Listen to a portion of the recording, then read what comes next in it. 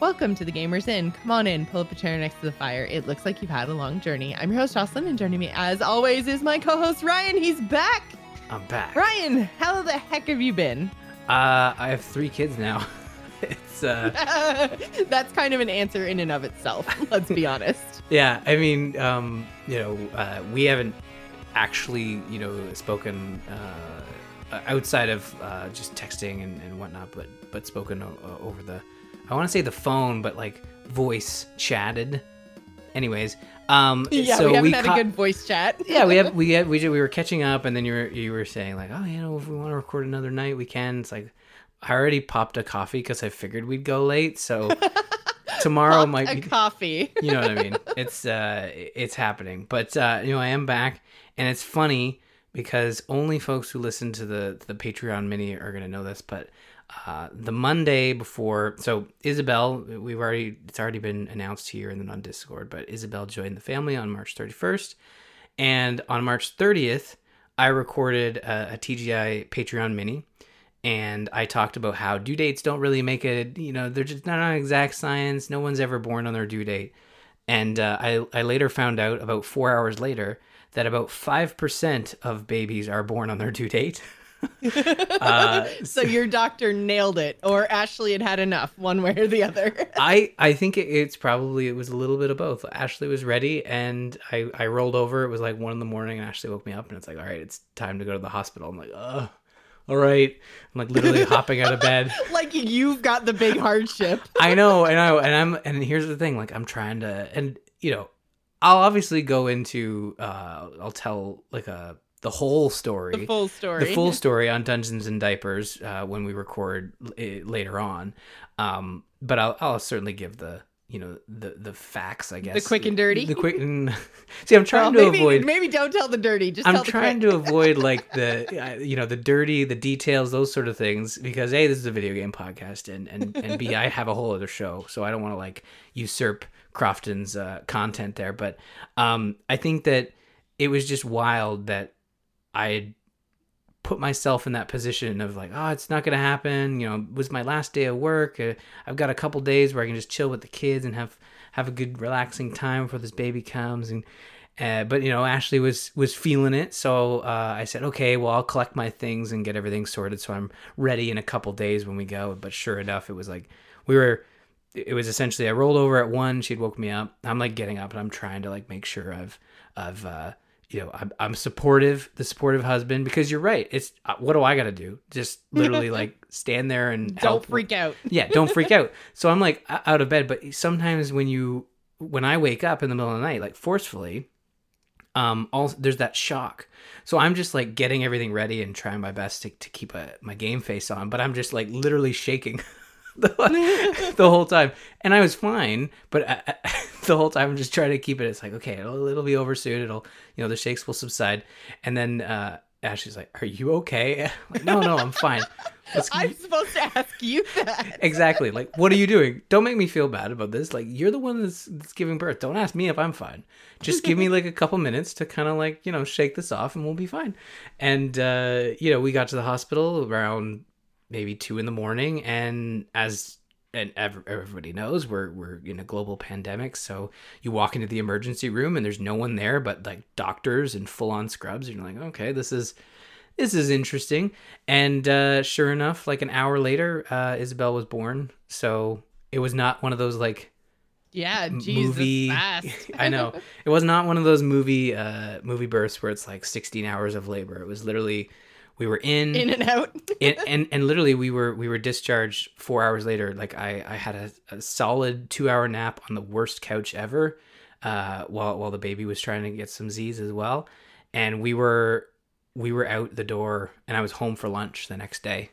That's crazy. So we weren't even in the hospital for 12 hours. We were in. Yeah, when you texted me and told me the time the baby was born and that you were like on your way home, it was literally like 9 a.m. I thought you meant that she was born through the night, like the day before, and it was like 24 plus a few hours.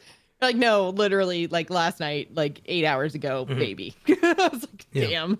It was, and all kudos to Ashley in terms of being just amazing, strong, and able to get in, get out. And she wanted to go home too. I cannot imagine what it would be like being a first time mom during this pandemic and having to deal with and all of the rules have changed since Isabel was born, in the sense that I wouldn't have been allowed in the room to with Ashley. So I'm thankful that that it happened when it happened, and we were able to get in, get out, and Isabel's doing great. Everyone's happy, healthy, so it's working out, and just getting back into the groove of things now, starting podcasts back up, and it's nice to have an adult conversation about video games, because my kids don't understand the nuances of Doom Eternal.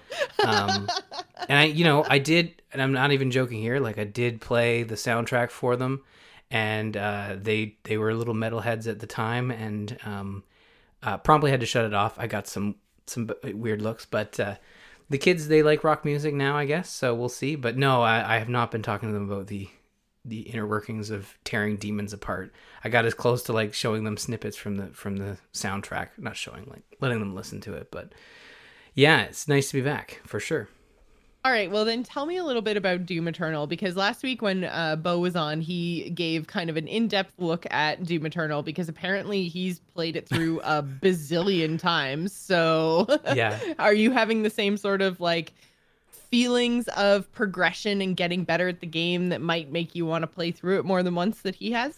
Well, here's the thing. I'm probably, like, over the next couple of weeks, I'm probably gonna have video games to talk about, and I want to get this out of the way early. In that, like, most of these experiences are from before Isabel was born, and then like little drips and drabs while Isabel was here. So like a couple of hours every other night or so. But Doom Eternal, I'm glad I got through it. I don't think I'm gonna be able to play it again, in the sense that I only have time for probably new experiences at this point. And when I heard Bo had played it 8 times, I'm just like, how? How and when and what? Yeah. And, looking down the list, Final Fantasy VII Remake, I got it 2 days earlier, and I got a message from your husband, Matt, saying he had finished it.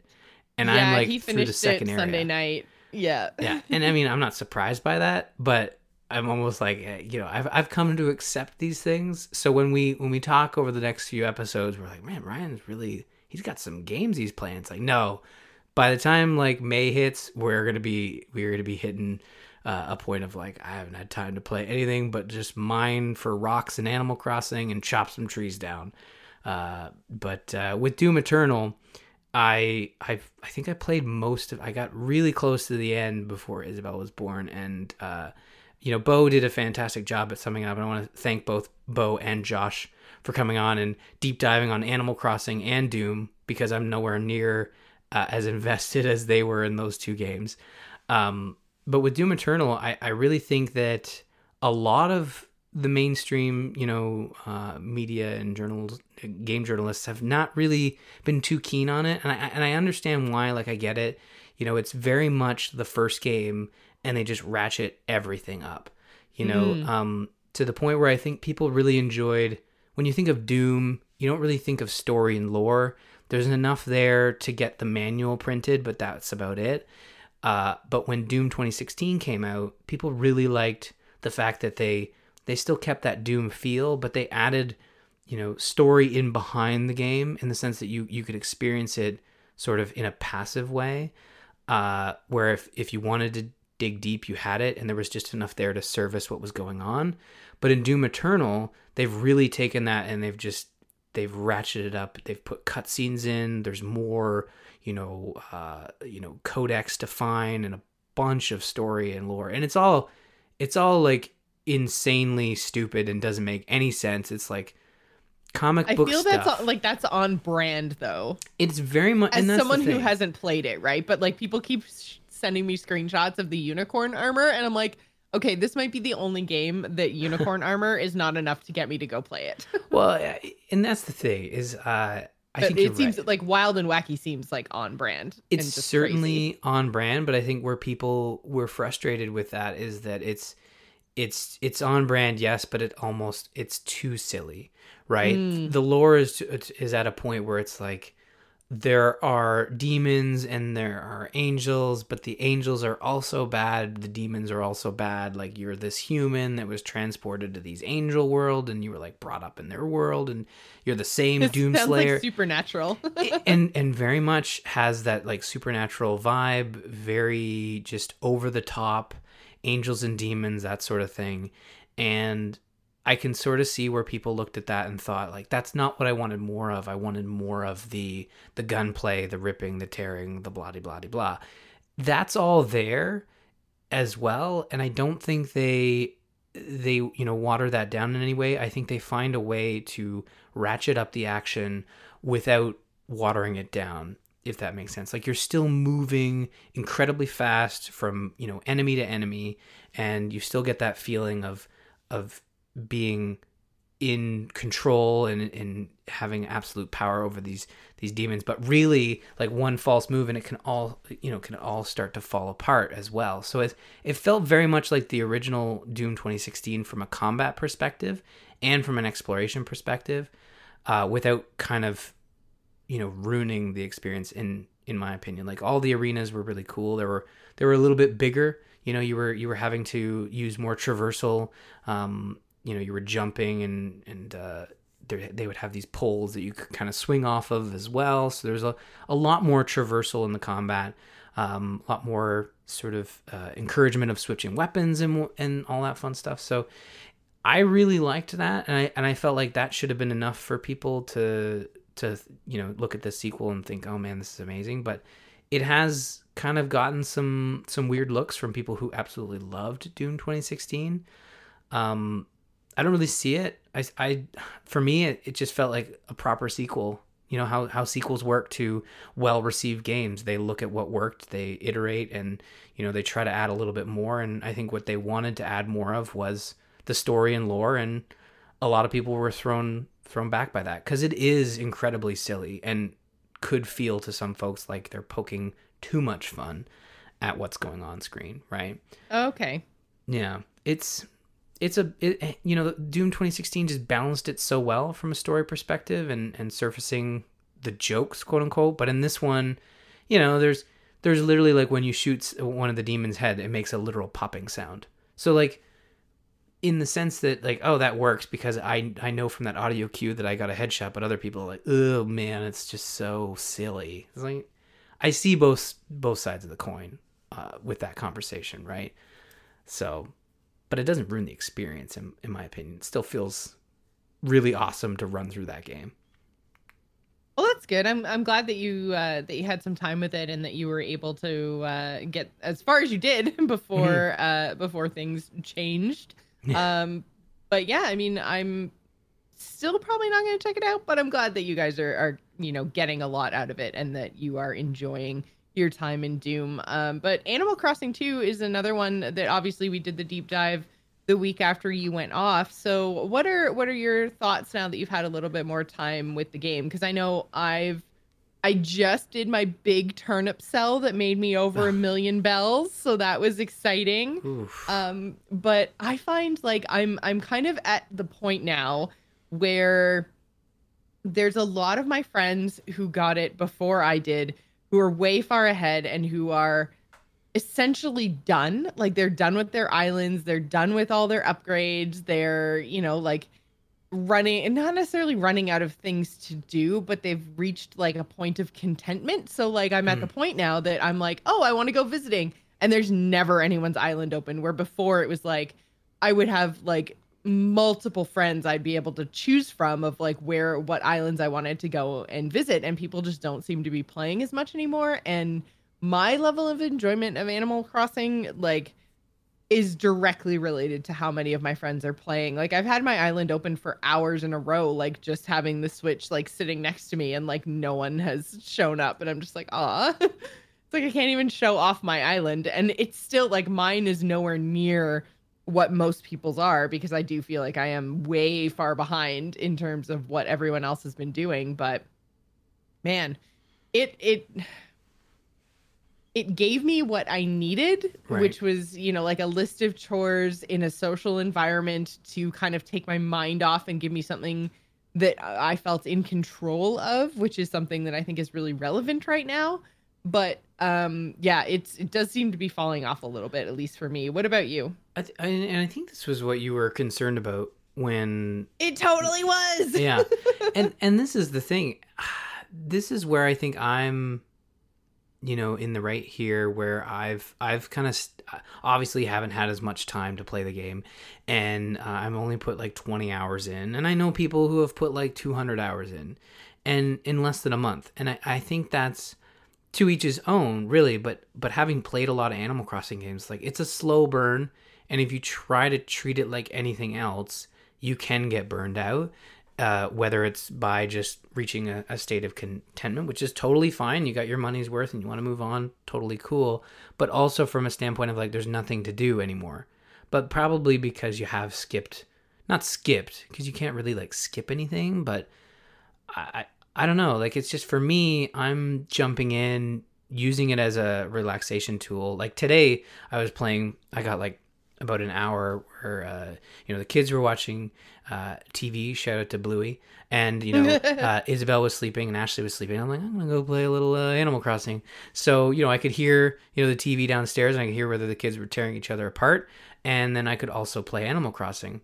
And I just went in, and I think today was the first day that I was like, you know what, I'm gonna set up my sort of outdoor area at my house, put some fencing, move the flowers around, get my pool set up. So it was the first time that I actually started to decorate and think about what the outside of my house is going to look like. So I'm just taking a slow approach to it. The bunny thing that happened that a lot of people were complaining about, those events are going to keep popping up. That's the other thing about Animal Crossing, is that those, like World of Warcraft, you have events that pop up at least once a month. I think the next one is Earth Day, if the developers are able to complete it on time. I think that patch is coming late April. So I'm very much looking forward to continuing to poke away at the game while also enjoying the events that are going to pop up. And I think that's where people got frustrated with Bunny Day, is that they were so focused on getting all their stuff done to quote unquote complete their experience, that the bunny stuff was getting in the way. I get it. You go to dig up a fossil because you want to find the T-Rex butt. It's not a T-Rex butt, it's an egg. And I know, yes, some of you call them tails, but butt's just funnier to say. It's obviously a T-Rex butt. Yeah. I mean, where do you think? Well, anyways, you get the idea. But I don't fault people for going about it that way, and I'm not saying you did that, but some people have. But I haven't really seen a lot of people complaining that they've finished the game. I think a lot of people have enjoyed it. There was a lot more complaining about the bunny stuff, but oh yeah, no, like, and I'm not saying that people are complaining that they're done with the game. It's just I've noticed a drop off in the amount that my friends are playing, which then takes away some of my level of enjoyment. Yeah, no, I totally get that. And I need to remember, here's the thing. I wish there was a setting, and I know everyone wishes this, but I wish there was a setting in the game where it's just like, as soon as I log in, just automatically opt me into opening the village. I shouldn't have to go to the airport, because most of the time it's like, I have 20 minutes or I have an hour. I'm just going to do my rounds and then maybe I'll go to the airport. So really, I just like to be able to, have a on off switch when I go to load in, like say, just say like when I'm loading the game, like, have an option to start in online mode and essentially, grandfather my settings in where like my village is open to friends. That sort of system. That would be much nicer. I mean, and then have me be able to turn it off whenever I want as well, without having to go talk to the lovely dodos. But that is one thing that like drives me absolutely nuts, is the social features, because it's really hard to use, and the like people showing up at the islands and everything having to pause for everybody. I'm just like, oh my god, why Nintendo? Yeah, it just seems like they were so close in that they did a bunch of work to make the Animal Crossing gameplay loop fun for all, with the Nook Mile system and the sort of the mini achievements and stuff like that. Like, that's really helped push me in certain directions of like, oh, I need to, even like the ability to build bridges and stuff, like starting with no bridges, but still having the ability to, to skip across the water and use a ladder to get up to, secondary, areas. That was really a cool way of making me invest more in my village, in my island, to build bridges and to build ramps and stuff. So I really dig all that and the crafting and everything they've done there. But really, it's similar to Pokemon in that they just keep being one step behind what everyone really wants. And I think eventually, you look at Smash Brothers Ultimate in the sense of like, man, I really like this game, but it really would be cool if we had this character in it. It's like, well, eventually they're going to keep iterating on it where, whether it's this version or the version 2 consoles from now, I think we'll eventually get that version of Animal Crossing, but it's not going to be this one. Like a lot of people are saying like, I really wish I could craft multiple things. And I'm like, okay, maybe that has an opportunity of being added in a patch, but that's like still kind of borderline. Like that's a feature they'll put in the next version. Yeah. Don't hold your breath for this one. Also durability meters for tools. Like, when I use a shovel and it's breaking, I could pretty much tell by looking at it where it's at. Like, oh yeah, I go to dig up one more thing in the backyard, it's going to snap in two. So as a system in the game, it would make sense if you could get a quick check on the durability to see where you're at so you don't get left in the middle of nowhere with a broken shovel. But do I think they're going to patch that in? Probably not. They might put it in the next version. So, but yeah, I'm still enjoying it. I think it's the best Animal Crossing they've made by far. But I want to see what the more events, as they come down the line. Hopefully they're not as intrusive as the bunny one where they're like literally taking over resource nodes. Yeah, it's a good chill out game. And, the kids love, to watch me play it. So they'll just sit there and kind of chill with, let's do fishing. And oh my God, what was it? Like they love the eggs. An egg would pop out of something and they'd scream bloody murder. Like, get the egg. Okay, I'm getting the egg. And it's such a fun, laid back experience. And I need to visit more islands because that's the one thing I haven't been doing a lot of. Probably for good reason because I'm so far behind. I went to your island and it was miles ahead of mine. Even though you said like, oh, it's nothing special, but like there was still a lot going on, So I need to visit Josh's. I hear from what I heard on the show. Josh's is incredible. Yeah. From what you I heard want to feel bad about your Animal Crossing life, go to Josh's island. I heard he had an orchard. Like I listened to the show while I was off and I'm just like, man, this guy's got an apple orchard. This person's beat Doom Eternal 8 times. I was impressed that I beat it once. Don't even get me started on Final Fantasy VII and all the other stuff I've been playing. But I'm happy to take my time. We've set up an Animal Crossing text channel in our Discord, so people have been talking a lot about Animal Crossing.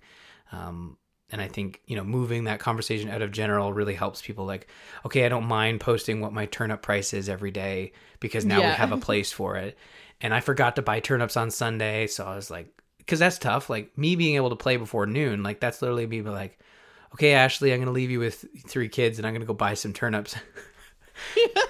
Which, is not the easiest thing to do. I know, it's super tough for me too because like I have to wake up before 12 o'clock, Ryan. I know. Like, do you know how hard that is? It's like super hard. I can't remember the last time I woke up afternoon.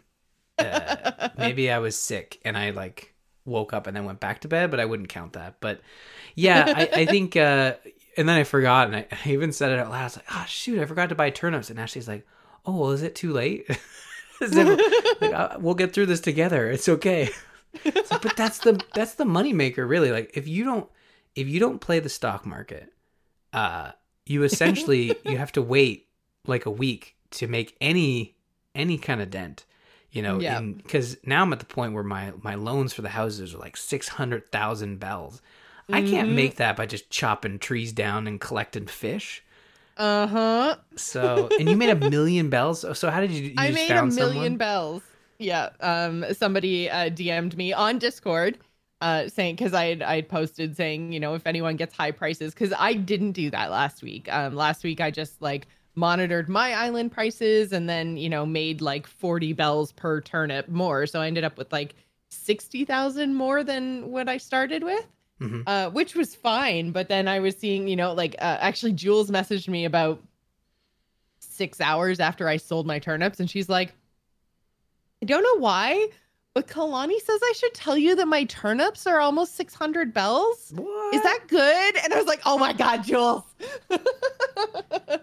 I love you, but why? I just sold for 140.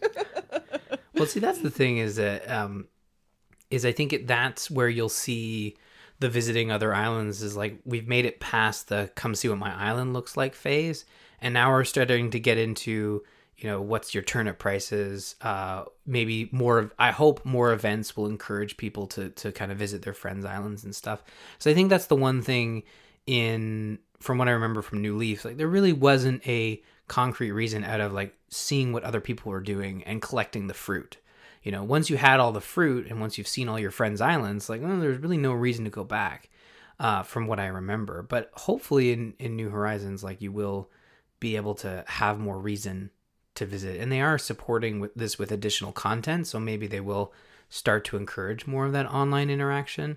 But the turnip prices people have like set up, like systems. There's entire like Discord servers. There was a website that I was using that's like has all of the turnip patterns, like whatchamacallit, like data mined out of the game files. So if you like put in the price that you paid when you bought them, and then your prices like starting Monday morning and go like morning, afternoon, all the way through the week, it will eventually narrow it down and tell you exactly what your prices are going to be. Oh. And so that's what I was using the first week. And then I was like, what? That's not cheating. I guess it's not. It feels to me like it's cheating. I don't know. It gives you like a min and a max range. Okay. So it'll say like your prices will be somewhere between this value and the other value. So then you still have to make a decision, but yeah. Okay. Well, I mean, besides the point, I think it's really cool that people are starting to set up these online outside the game online communities to encourage it. And I saw in the Discord people, I think it was Octaso, was saying something about people would place like, okay, here's what they expect in return for opening their island to you, like tips. And he had said he made like 2 million in tips. So like it's even, you make bank by just by having a turnip like a high turnip price. Yeah. I left a 100K bell tip on the island that I went to today because I was just like, oh my God, I made over 1 million bells. Have some bells. Yeah. Oh gosh, if you're walking out of there with like a $2 million payday, yeah, you're gonna be like, all right, well, here's a little something for your troubles. And which it is a big trouble because every time somebody arrives or leaves, everyone who's interacting with that island gets their game essentially put on pause. It's ridiculous. Oh. So it's like even like everybody like showing up, if you're already on an island and someone shows up, then it's like it shows you a loading screen as they fly in. And then when somebody leaves, it does the same thing. You have to watch them like slow motion walk out of the airport. Like it's super disruptive. Not to mention if you're actually playing on the island, then you have to close whatever dialogues you're in. So you have to like close down your phone. If you were looking at anything, your phone in Animal Crossing is like where all your recipes are stored and stuff. You have to close that down. You have to stop talking to any NPCs. You have to stop your transactions, like everything.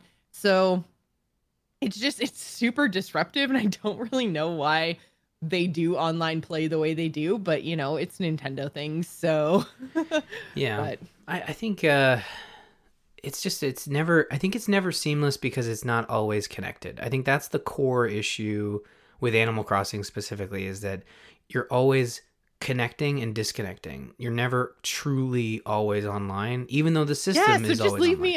I was gonna say, just leave me always online, which I know is something that we've railed against before, not having an offline mode. But it's that way of thinking is over now. I think if you look back, even when this show in its early days, when Diablo 3 first came out, people were beside themselves because Diablo was an always online game. Nowadays, it's not really that. It's more the deal. expectation. And I mean, it's still frustrating when you go to play a game and it can't function offline, that's completely different. But like if there isn't always online mode while still allowing an offline mode, that's totally cool. Like no one's going to be frustrated by that. Like you're literally using online to engage with other folks. Like I mean, you can even experience that with always online games on Xbox or PlayStation. If you don't have the subscription, you're experiencing the offline mode. You know, you're not able to like engage with, sometimes there's like little frilly things like messages on the floor from other players, or interacting and seeing other people's sort of experiences because of that always online connectivity, right? So having an Animal Crossing experience where maybe it feels more connected because they would be always online, like that would be really cool. Like because it's not like I think it's frustrating that you have to open up the island because I always forget to do it. And when I go to search, like I'm given the option of looking, like at least they use the friends that you've already set up. I think early on people were misunderstanding how the online was set up, and then people thought there was a separate online system. But I'm really happy that they do pull from your Nintendo Switch friend list, but they also give you the option to open up your island to any stranger without them being your friend through the Dodo code, right? So that's a really good implementation on their part. You could totally see them Nintendoing it and like having a separate Animal Crossing friend code and blah blah blah. Yeah. So there's a lot of steps forward for, unfortunately, a couple of like where they're just refusing to budge, and I think most of the it's not really steps. It's not really steps back. It's just like they're just standing there, not stepping at all. They're like a toddler who just really wants all the sunglasses, and just no one wants to share. And no one's going to get that because it's a story we talked about pre-show, but you can picture it, and it's Nintendo. Eventually they join you on the walk, but you have to wait for them to connect. So it's just, it's real fun. But yeah, I'm really enjoying it. And, what was the bunny's name? Zippy? Zipper, yeah. Thank God. He's gone. Till next year, at least. Yeah, till next year. Is there anything else you wanted to cover before we move on to news? Yeah, I mean, other than those two games, like we're not going to go over them now because these are where we get into the experiences where I'm still dabbling. But over the coming weeks, going to talk about Half-Life Alyx. I picked that one up. I do have a VR setup, but it's very clunky, so it takes a while to set up, and I don't really have a lot of time. So it's a big undertaking to set it up and take it down. Yeah, so I think I'll try to get some time with it, and then we'll talk about it here. But it's very much a VR game, so we'll talk about that. And then I did play Resident Evil 3. I'm probably going to save that for when I talk about it on Zamp, but I'll mention it here and we'll talk about that. And then also I picked up Final Fantasy VII Remake, and I never played Final Fantasy VII.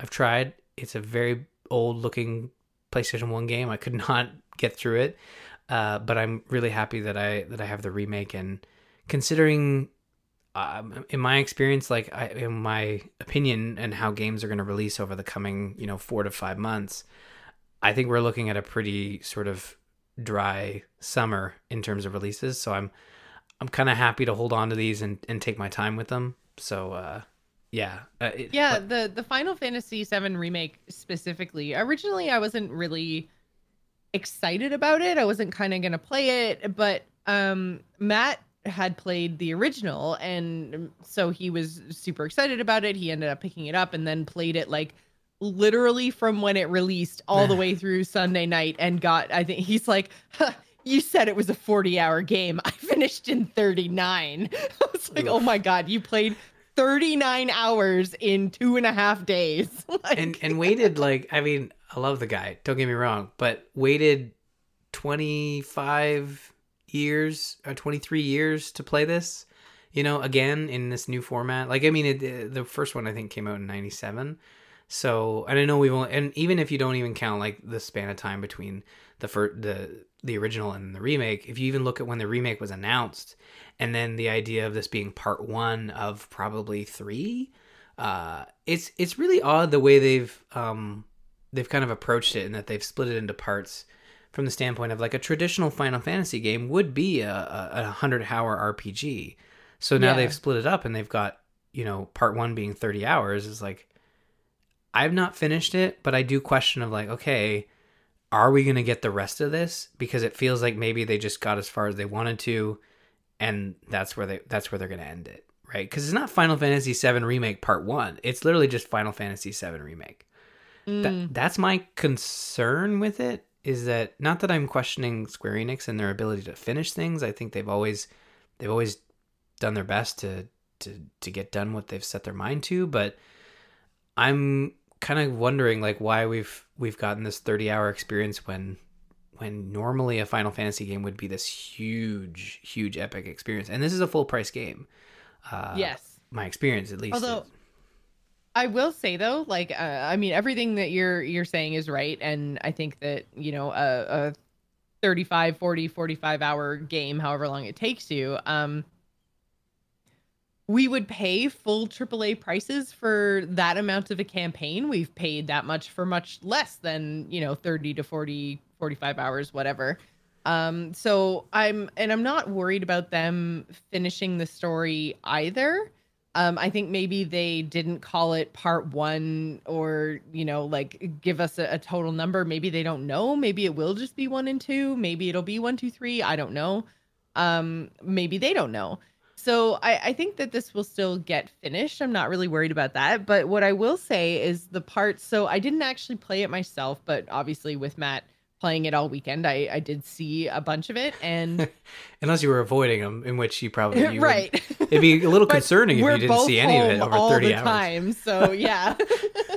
But I was really impressed because obviously we have the OG PlayStation, and it played really well. Like the graphics looked awesome.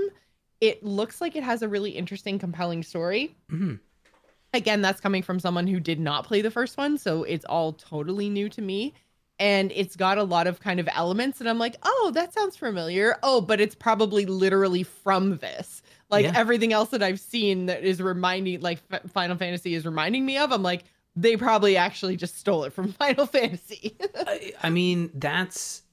I say what I said. It's just like kind of a gut feeling, and I think a lot of people are maybe feeling it. But then you look at the product we've got, and I hope people get this far and don't just rage quit when I said what I said. But I still believe 40-hour experience sounds great. That's achievable. No way do I want a 100-hour RPG right now, or I just haven't had time for a 100-hour RPG at all in the last few years, without sacrificing and being able to try out all my other favorite games that come out. So I'm stoked it's a 40-hour experience because I'm going to be able to finish that.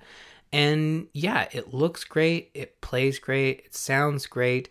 The combat was actually really interesting, the combat system, because I didn't 100% understand what Bo was trying to explain last week. And I think it's really interesting because it's almost like it's mostly active combat, and then it has this almost like a spell book that you go into. And while you're in your spell book, everything isn't paused. It's like bullet time. It's like everything is really, really, really slow, and you can choose different spells in your spell book to then instant cast. And then so you have stuff that you're kind of casting all the time, abilities that you just assign to hotkeys essentially. But if there's something different you want to do, you can do this slow down bullet time thing. And so it's not turn-based like I think the old one was, which is not my favorite kind of combat, especially if you're going to sandwich it into a very long, very in-depth campaign story. The last thing I want to do is be walking around for a really long time and, talking to a whole bunch of NPCs to then enter combat, which basically feels like navigating a dialogue tree. Not my jam. Yeah. So the fact that this combat, the graphics were so great, it ran really well, and it was more active combat, but still, from the sounds of it, kept the feel of the original. And as far as I understand, you can choose to play classic combat if you want to. Yeah, I looked a bit. So there was a conversation. The new hybrid system is really, really cool, and I think they pulled it off well. Yeah, no, I from what I played, I really loved the combat. It shines a lot stronger in the longer encounters. I think when you're playing against enemies that are easily dispatched, you do feel a little button mashy. But where you do get to a point and you're fighting mini bosses and larger amount of enemies, you do feel a little more the combat's a little more dynamic. But There was some conversation in Discord about sort of that active feel. I do appreciate the active feel in this game. I think turn-based is fine, every once in a while, but I think an active combat system is hard to sort of nail from a design standpoint and make fun. Whereas a turn-based game, not saying it's easier, it's just I think the designers in more control of what's going on, and I sometimes find turn-based combat to be a little slow. I remember that's where I struggled with Pokemon. It felt too slow. Whereas Pokemon is the thing that came into my head too. Is I was just like, I played as much Pokemon Sword and Shield as I did, like in spite of, not because of the combat system. Yeah, but there are games like Fire Emblem and Persona 5 that have really been able to ratchet up that turn-based combat and make it really appealing. So, you look at Pokemon, which has used the same formula for the last 20 years, and then you look at other games like Persona and Fire Emblem that have constantly tried to, iterate on this and make turn-based more entertaining. But the classic mode in Final Fantasy VII Remake, I looked it up, I guess it makes it turn-based it doesn't make it turn-based, but it makes it static, whereas the movement of your character is all AI driven. So the dodges and the movement and the connecting of the auto attacks are all AI. So it's still active combat. You're just sort of injecting the abilities and spells. So as you build up sort of your ability points and your little activity your resources. Yeah, your resources. Yeah, I'm just trying to think of the term, but resources, you can kind of use those resources for spells and abilities. So it's I don't think it's really obviously what people were looking for from a classic standpoint are definitely just like your character standing there and then you inputting the move and them doing the move and then the next guy goes. That's not quite what it is. It's more just like, I don't want to have to move my character around. I haven't played it, but that's my understanding of reading it. It's certainly more classic than just the normal mode, but yeah, there's a lot in this game. I never played Final Fantasy VII, but I've obviously engaged with the franchise. I've seen the movies, even the Final Fantasy VII movie. The music is iconic to the point where I'm like watching the intro, and I don't have much experience with the PS1 game, but I recognize the music. I even recognize the intro. Like I remember going to a friend's, and we never had PlayStations, but I go to a friend's place and he had the PlayStation 1. He's like, "Oh man, you got to see this game. It's like, it's on 4 discs." And he puts the first disc in and he shows me the intro to Final Fantasy VII. I'm like, "But is Mario in it?" No, it's not.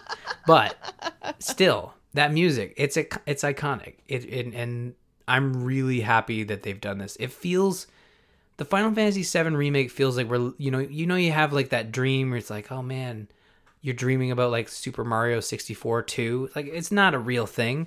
It's never going to happen. It's just your brain coming up with some super cool video game. This is what this feels like. This is like, feels like you dreaming about Final Fantasy VII and then making a remake in a way that you would never anticipate a real company doing. Like, who does this? It's crazy. But they've really done it. And that's where I'm like, I come back to where we started this conversation. I'm like, if they only do one part, this is still an achievement because they've really nailed. This is not a remaster. This is not a sort of like a taking the original sort of look and feel and story and dialogue and put it in a new engine. This is a brand new game inspired by, very heavily inspired by Final Fantasy VII. So it's really cool. I'm looking forward to getting more into it. I'm only in the second area, so I'm still chugging along. So lots more to come then. Oh, yeah. If you guys do enjoy the content that we produce, then you can head on over to patreon.com/thegamersin to help support the show, like Matthew did, who is our April patron. So Matthew, thank you so much for supporting The Gamers In. You can also join up with our Discord at bit.ly/TGI Discord if you'd like to join the conversation that we've talked about so many times already in this episode. That brings us to the news this week. And one thing I'm super stoked about, we finally got an announcement trailer for the teased sequel to Man of Medan, which is the Dark Pictures anthology Little Hope. And this one looks so creepy, and it is right up my alley in terms of like historical content, which Man of Medan also was. If you guys remember, Man of Medan was the name of a ship that was involved in World War II obviously in their fictional universe. And so it all revolved around the ship. Well, Little Hope looks like it's kind of like walking the line. I'm not sure if it's going to be similar to Man of Medan, where it was kind of like you had like a historical like prologue and then the rest of the story took place in modern times, or it looks like there's a lot to be told in the Little Hope prologue. So I wonder if it's going to be more of a jumping back and forth between old times and new times. I don't know.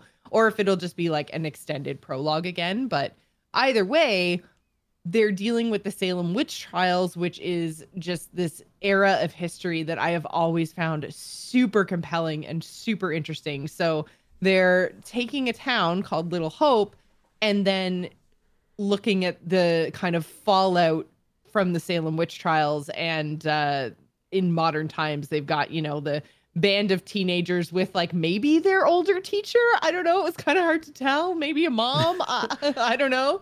Grandma. Mom or grandma. Yeah. Who are exploring the town that's been abandoned in modern times. And of course, horrific shenanigans ensue.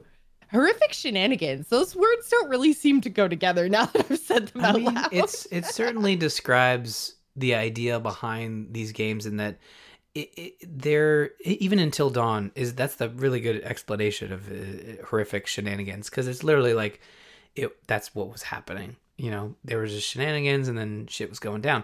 And I mean, I watched this trailer and I was reminded that a lot of people didn't like Man of Medan, but I really did. I think we all did. Those people were crazy. I loved that game. I don't know why people did not like that game. I didn't read a lot of like criticism of it outside of just like, this game is dumb. And I'm like, but why? Like, I thought it was great.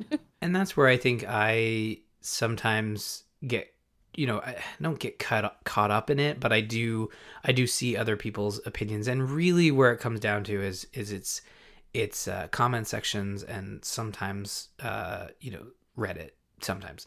But I look at Little Hope and now that we're getting more to it, as opposed to like the very small teaser we got at the end of Man of Medan, this is very much more of an in-depth look at what this game's going to be about. And I'm like you, I really am fascinated by the witch trials and all that interesting stuff. There was a whole, I think a deep dive, like a podcast. The guy behind Lore did a whole series about the Salem witch trials. And it was very interesting to hear those stories and why they did that sort of thing.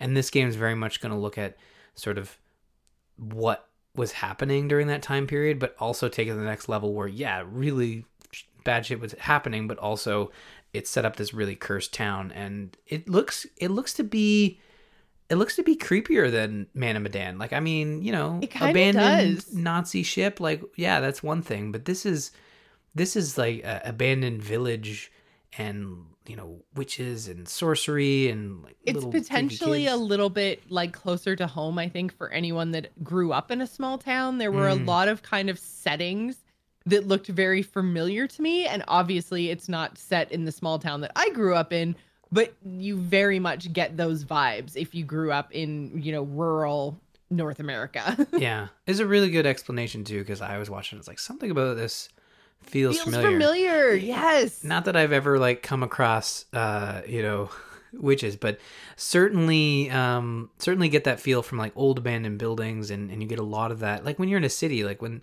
something becomes decrepit or unused, it's replaced. It may take decades to replace it, but eventually not much stays vacant for long in a large city. But in a small town, yeah, shit can fall apart for a century and still just sit there waiting.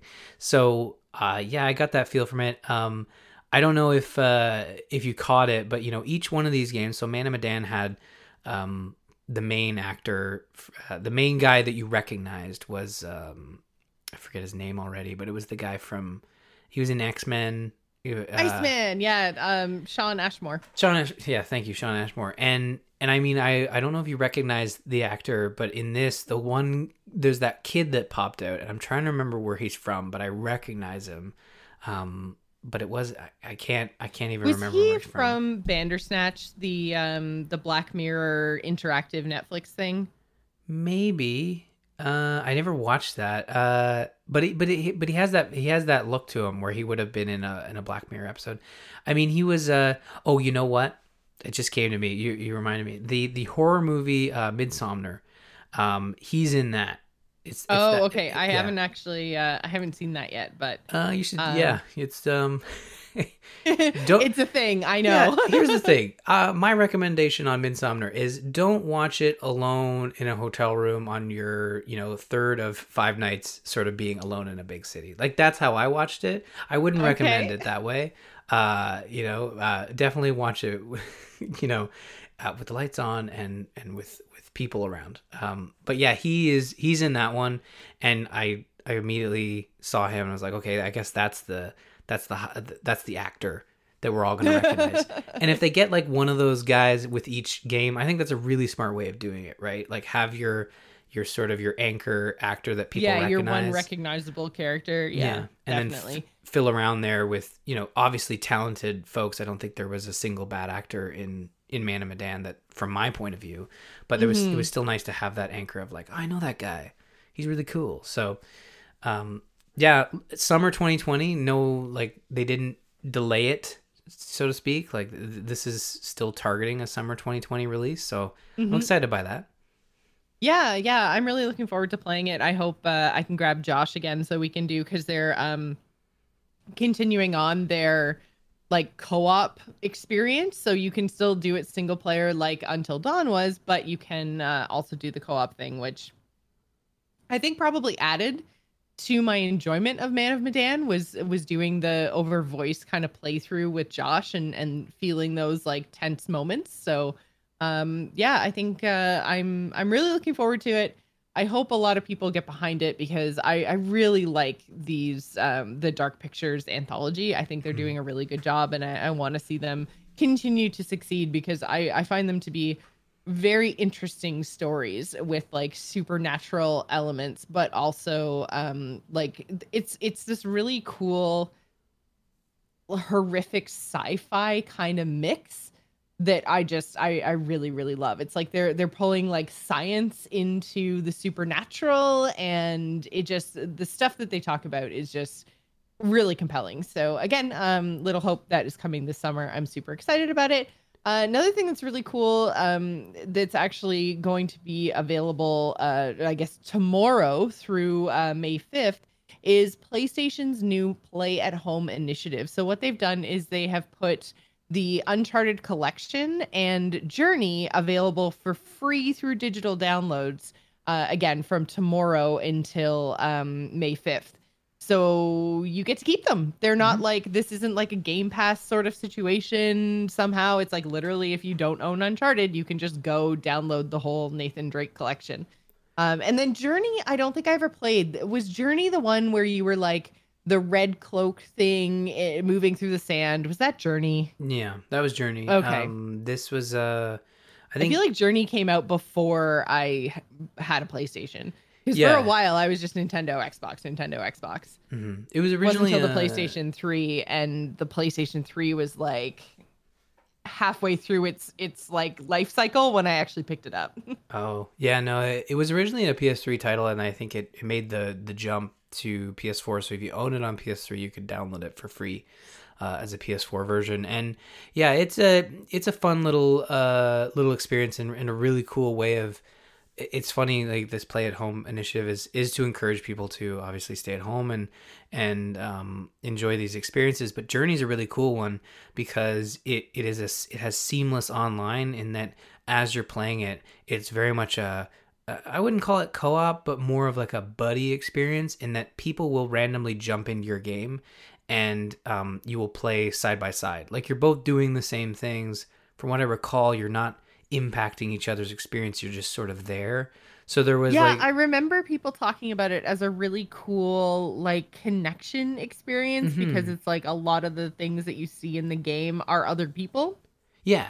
Without, like you say, people can't come in and be dicks. Like No. they can't ruin your playthrough in any way. Worst case scenario, they don't move, and then as you progress, they disappear, and then someone else will connect in. And I think that's the core sort of the really cool thing about it is that as this play at home initiative, there's been also this play apart together initiative that a lot of companies have been sort of working from, and I think Journey is a very interesting sort of addition to that play apart together type thing where you are playing a single player experience, but you are doing it alongside other folks, literally in game with you. Whereas with Uncharted, it's Uncharted. The first one is rough. Uncharted 2, if you have not played any of the Uncharted games, Uncharted 2 is a fantastic experience. Uncharted 3 has the multiplayer, although I don't know if it's in the collection. I can't remember. I think they might have just kept it to the single player stuff. But 2 and 3 are really solid experiences. 1 is a bit of a slog to get through if you are just trying to do the whole trilogy. But if you've never played an Uncharted game, certainly check out Uncharted 2. It's probably one of the best PS3 games you could play for sure. Yeah, so again, if you are interested in that, you can just log into your PlayStation from April 15th through May 5th. May 5th, maybe longer, who knows? Yeah. Yeah, but that's the first offerings anyways in PlayStation's Play at Home initiative. Also, there is new XCOM stuff, Ryan, coming out. Do you want to I'm going to let you take this away because XCOM is totally your jam. So this was a fun surprise today. I looked at it, so I'm checking Twitter just kind of randomly, and then this random XCOM game gets announced. So, and this is kind of wild also because whenever, XCOMs come out, there's always been like a kid born. So I played a lot of XCOM 2. I think when I can't remember if it was, I think it was when Caden was born, when a kid came. Yeah, it was either Caden or Abigail, but anyways, that's besides the point. So XCOM Chimera Squad is a standalone sort of XCOM 2 follow-up in that they've done something similar to what they did with XCOM 2 where they pick sort of a canon ending and now they've continued the story. So honestly, I was anticipating an XCOM 3 at some point in the near future, but it looks like they're going to have this standalone experience that will kind of kick off the future, possibly, of the XCOM franchise. So the really cool part about this is that it feels to me like it's more story-based, and a lot of people might be frustrated by this, but they've got your crew is sort of set. So the thing about XCOM is that you could kind of set up your own crew, but it's very much looking like in this game that you're going to have a set sort of charactered squad. And to me, like, I've actually really enjoyed the story of XCOM, so I'm really interested to see what they can do by telling the story through, custom or specific characters as well. Whereas your squad were just random faceless folks, right? So this feels more like it could be similar to Fire Emblem, where when someone dies, like, you're losing a character, right? Mm-hmm. So I'm excited by that. Also, if you watch the game reveal trailer, like, one of the aliens very much sounds like Mordin Solus from Mass Effect. So that's another win. Yeah, like, it's definitely like a chirpy alien. Bit of a nod. yeah, science guy type thing. And if you pre-order it, it's 50% off until May 1st. So the game comes out April 24th in just 10 days, and you can even wait until reviews get posted because you have until May 1st to purchase it at $10 US. So it's even like, not only is it coming out next week, it's also a budget title, and it's more XCOM. Honestly, I thought we were gonna have to wait longer for more XCOM. I figured we'd have to wait until next gen, but it's really cool that they're doing this because the trailer really makes it look like you're gonna get that XCOM feel, but also there's also aliens on your squad, which is for the first time in these new XCOM games. You'll get to play as the aliens on your team, so it's more of a it's gonna be different from what we're used to. But I'm really looking forward to it. And it goes back to some of the comments I've been making. It's like, do we even know if like games are gonna get delayed? Like, are we gonna have anything to play this summer? And then sure enough, this got announced today, and I was like, oh, what a in terms of video game releases, what a ray of sunshine. Like, we're getting announcements of games coming out sooner rather than later. So it's a nice touch for sure. And then we have one more quick story for you guys tonight. The ESRB has basically posted what their warning label is going to look like. So now we are going to be getting alongside the ratings for games. So the E for everyone's and T for teens of the world are now also going to have a little icon / warning on them that say like in-game purchases or, you know, loot box mechanics, like all that stuff is going to be available right on the warning label. So it will actually say like random items or, you know, in-game purchases, just straight up in-game purchases. So it's, you know, one more step towards more regulation of loot boxes in games, which I think is good. Yeah, I mean the ESRB stuff has always been there for parents. You know, people who I don't even want to say parents, but just people who are buying video games that don't fully understand the content of a video game. It's like going to see a movie and not really understanding, like, can I bring my kid to this? It's like, well, this is a good tool to understand if I can bring my kid to this movie without spoiling the entire thing for myself. And I mean, I look at the ESRB stuff. Obviously, I don't pay attention to it anymore. And there was a time, even when I was younger, like I stopped paying attention to it because I knew what I wanted to, the content I wanted to engage in, and what was suitable. But if you look at this, it's like I think this serves two purposes. You're also going to get this information out to folks that are actively trying to avoid in-game purchases that include random items, right?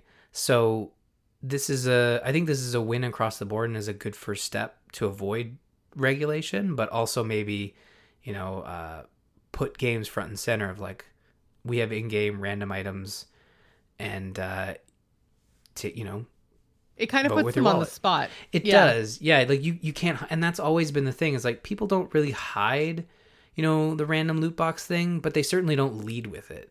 You know, they don't advertise it really. Yeah. So this is effectively them having to advertise that they have these surprise mechanics, right?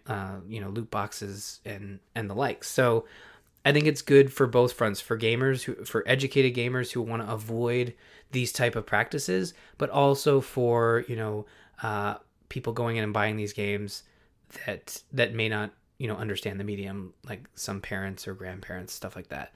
Mm-hmm. You know, not there's anything wrong with that, but I think it's important for this stuff to be surfaced because it would be really shitty to get to go and buy a game where you think like, oh, they're getting the whole thing, but then to find out that you're trying to do a good thing for your kid and you don't really understand what's in the game, and suddenly now you've got that tool, you know, at your fingertips. So I think this is a step in the right direction for sure. Yep, agreed. So that's pretty much going to do it for us tonight. Thank you guys so much for listening. Again, if you want to join the conversation over at bit.ly/TGI Discord, we very much encourage you to do that. You can also visit us on the web at gamersinpodcast.com, which is where you can find our show notes, or you can follow us on Twitter. You can find me, Jocelyn, at Joss Plays. Ryan is at R Murphy, and don't forget to follow the show at The Gamers Inn. Thanks for staying at The Gamers Inn. Remember, tune in next week. Bye, everybody. Bye, everyone. Here we go.